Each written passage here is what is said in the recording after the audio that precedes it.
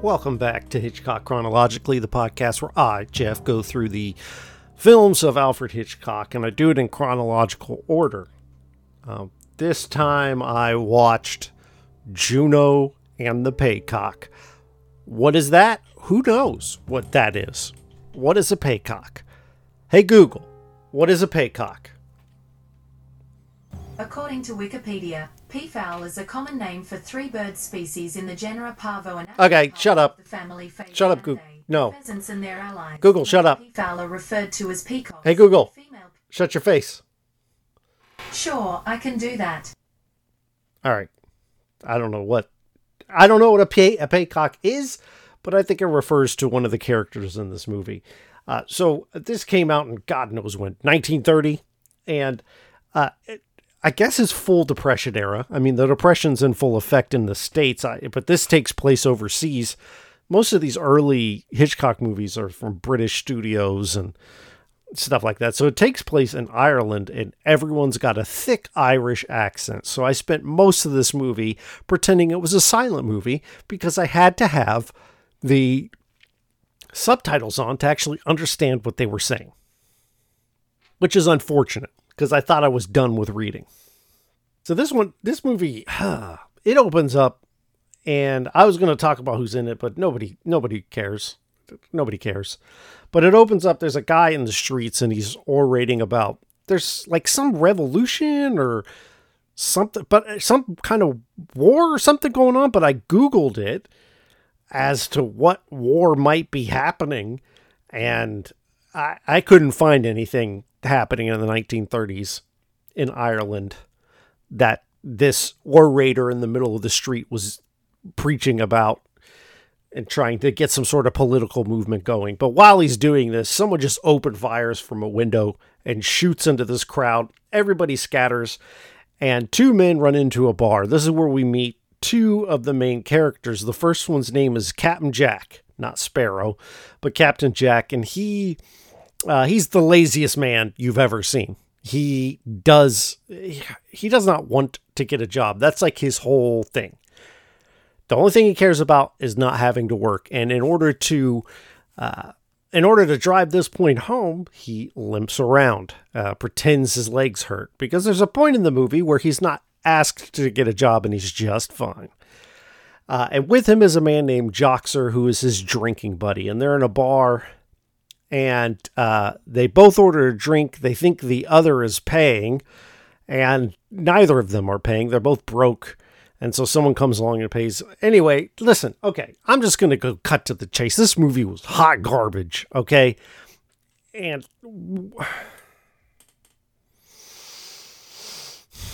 it's on Amazon Prime if you want to watch it, but Lord, this is one of the worst ones yet, because there's just a whole lot of nothing that happens here. So initially I'm like, what is this, a comedy? Because Joxer and Captain Jack are having their little back and forth, and there's skeezing for money. This is definitely not a comedy. Not Joxer, but whatever. Joxer and Jack go home to Jack's house, and they're talking about Jack's wife, Juno, our titular character. And they're worried that when she comes home, basically she kind of runs the house, and people flee.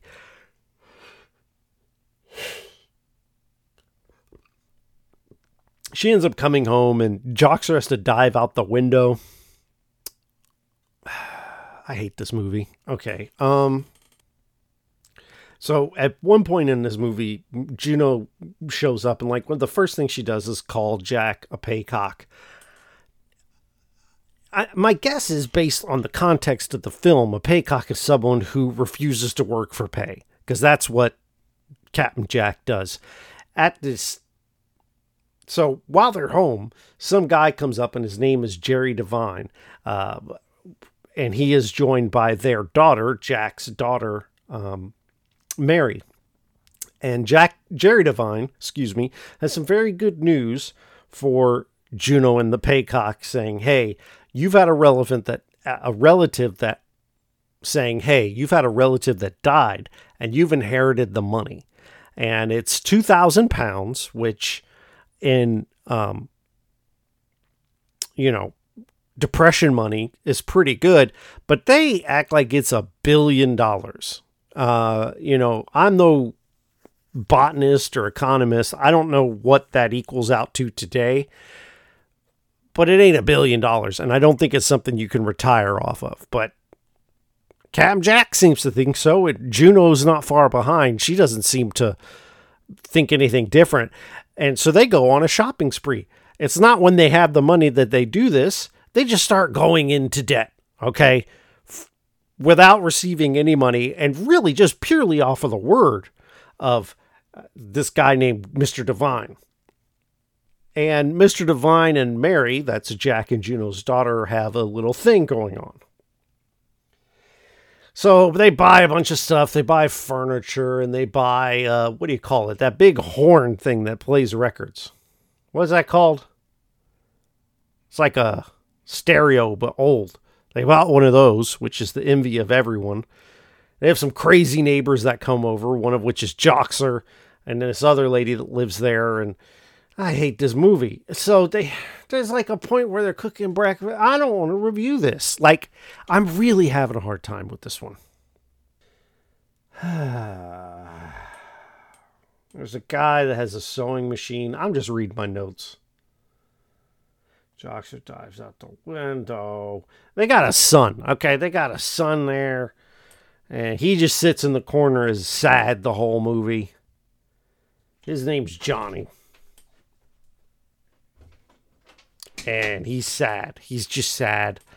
God, nothing happens in this movie. It's really hard to recap because it's just all mundane stuff for the vast majority of it. So this is going to be a short episode. Just forget it, okay? It's going to be a short episode. That's fine, all right? This is free. Who am I trying to impress? There's only 10 people that listen, maybe, and I think 3 of them don't anymore. And it's because of movies like this. I said Divine. His name's Bentham. I don't know where that came from. It's a gramophone. I have a note here. They get a suit from the tailor. Basically, anyway, what happens is it turns out Bentham, or who I call Divine, is actually a con artist. And apparently he came up with this lie because he thought it would get him in bed with Mary. And we come to find out it does, because Mary's pregnant. And, of course, this is the 1930s, so we're back in a time where being pregnant out of wedlock is just a disgrace. And it's all right, so Captain Jack is embarrassed for his daughter, and he can't even look at her. But I'm like, who the hell is this guy, okay? He doesn't even want to go to work. And as soon as it's time to work, he pretends his legs are broken. I hate him. I hate everyone. Well, I don't hate everyone in this movie. Juno is actually a reasonable person, and Mary. But their son, Johnny, has like PTSD. And again, like the first half of this movie, nothing happens. They're just sitting around. There's like a 15-minute scene where they're sitting about listening to the gramophone. I swear you hear the whole song.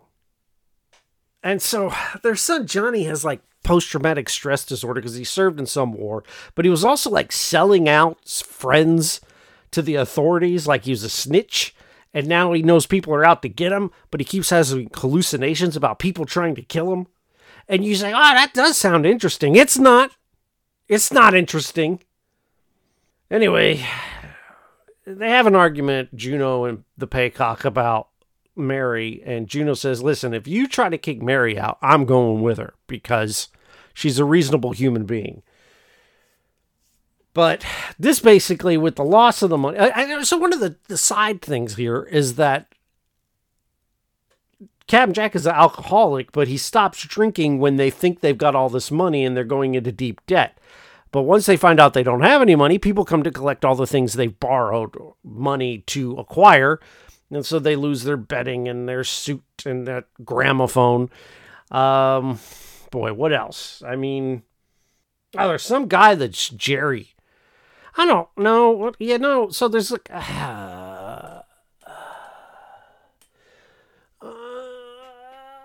there's some guy named Jerry, and he shows up, and he's apparently a former boyfriend of Mary, but he finds out that Mary's pregnant, and now he's also disgusted, and Captain Jack goes back to his old ways of drinking with Juno, and so they go out. when this happens, Johnny gets like accosted by some guys. You're not, because he's seeing visions the whole movie. Their son Johnny gets accosted by these two like mobster guys. They take him out in the street and kill him. And then Juno's upset and she's alone in the house. You can tell this is a play because of the way everything's framed. I hate this movie. The movie ends with a soliloquy. All right, that's enough of this. Listen. I think I may have snapped. I may have just snapped. I can't. Nothing happens for so long in this movie. Just huge swaths of time of conversations just about nothing. About breakfast. They have a conversation about breakfast. And it's about how Captain Jack doesn't want breakfast, but Juno's made him breakfast. And for some reason, he doesn't want to eat breakfast in front of her. I don't know why, but when she leaves, he digs the breakfast out of the garbage and eats it with Joxer. And Joxer's a thief. He steals from them. This movie is garbage. I can't think of one thing. This might be the worst one I've watched. And I watched Champagne, which had no sound at all. It was boring. And Easy Virtue, which is boring, and Downhill, which it was all right, I guess. This has set a new low. And I thought, oh, I'm in the home stretch now. I'm outside of the silent movies, but somehow, some way, as much as, the last movie was decent, Blackmail was decent, and I downright like The Mannix Man, this is just, I got nothing else to say. I apologize. This is a short episode, but just pass. Just pass. Just find a YouTube video of someone planting grass or I don't know, anything but this. This has been Hitchcock Chronologically. You can email me if you want. This movie broke me. I don't want to do this anymore. Fortunately, I suppose, the next movie's called Murder. That's looking up. Let me look through my notes. I feel bad, but if you want to get in touch with me, you can email me at hitchcockchronologically@gmail.com. Look in the notes for the Discord link. This movie, why did I start this?